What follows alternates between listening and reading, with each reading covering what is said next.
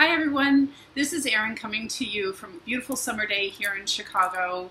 I wanted to speak to some of you about finding your own unique leadership. I have been speaking to so many strong leadership people that are not either stepping into their own leadership or they're waiting. They're politely waiting their turn to be the leader.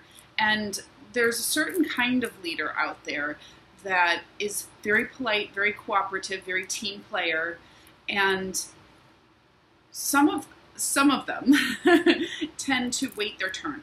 And so if this is you, this is who I'm speaking to today. And so what I wanted to get at was a little bit of why you're waiting your turn.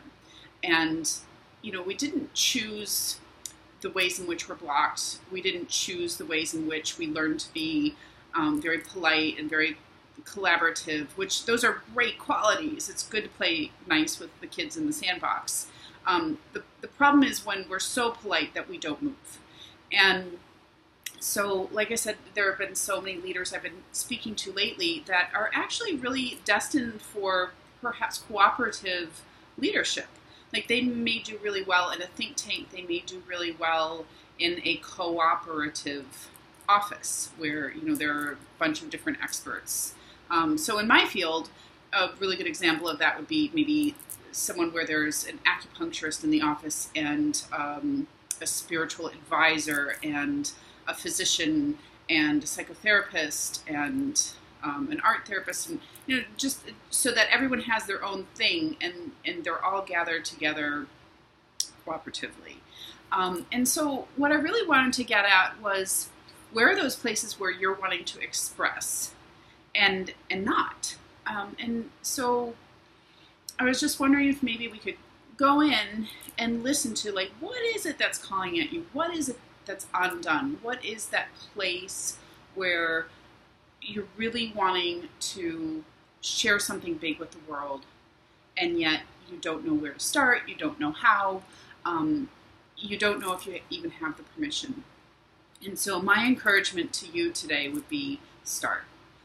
Whether it's just even writing down what it is in your heart that you're wanting to share, what is the thing that maybe even you're trying so hard not to bring forth because it's just so scary, or it's taken so long, or you're 23 years old and you haven't gotten started on it. If that's you, what I would invite you to do is just like get in touch, talk to your heart, ask your inner voice, ask your heart's desire. What is it I'm wanting to bring forth? What is it that if I died tomorrow, I really wished I had shared with the world? And we don't wish that anyone's dying tomorrow. But as a metaphor, as an example, if God forbid something happened, tragically tomorrow, what was left unsaid? What was the music that was left in you? And just even start there. And maybe you want to blog about it. Maybe you want to talk to a friend about it. And one of the wonderful things about even just sharing it with a trusted friend, there's a difference between sharing what we love with random strangers and sharing what we love with a trusted person. In other words, if you have an art project or you have a business idea, that might be something you want to keep a little close to your heart in a way. I know I'm saying two different things here. So it's like, bring it forth, keep it close to your heart. But what I'm saying more so is, if you have this idea that the important thing might be to just share it with someone who has your back and start to listen to how they're reflecting you back to you. Because you may not even realize how much you exude the very thing you're here to bring forth.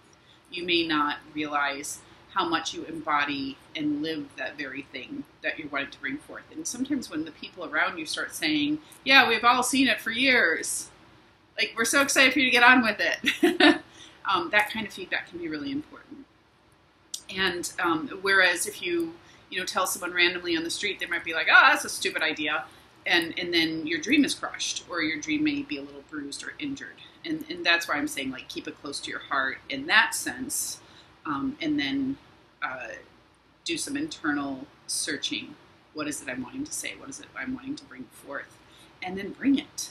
And the difference between sharing it with a random person, like, hey, I'm thinking about doing this. The difference is actually doing it and sharing it. Like coming out and saying, this is what I have to bring to the world. And the difference with one and the other is permission. Like saying, I don't know, I'm thinking maybe this is a good idea.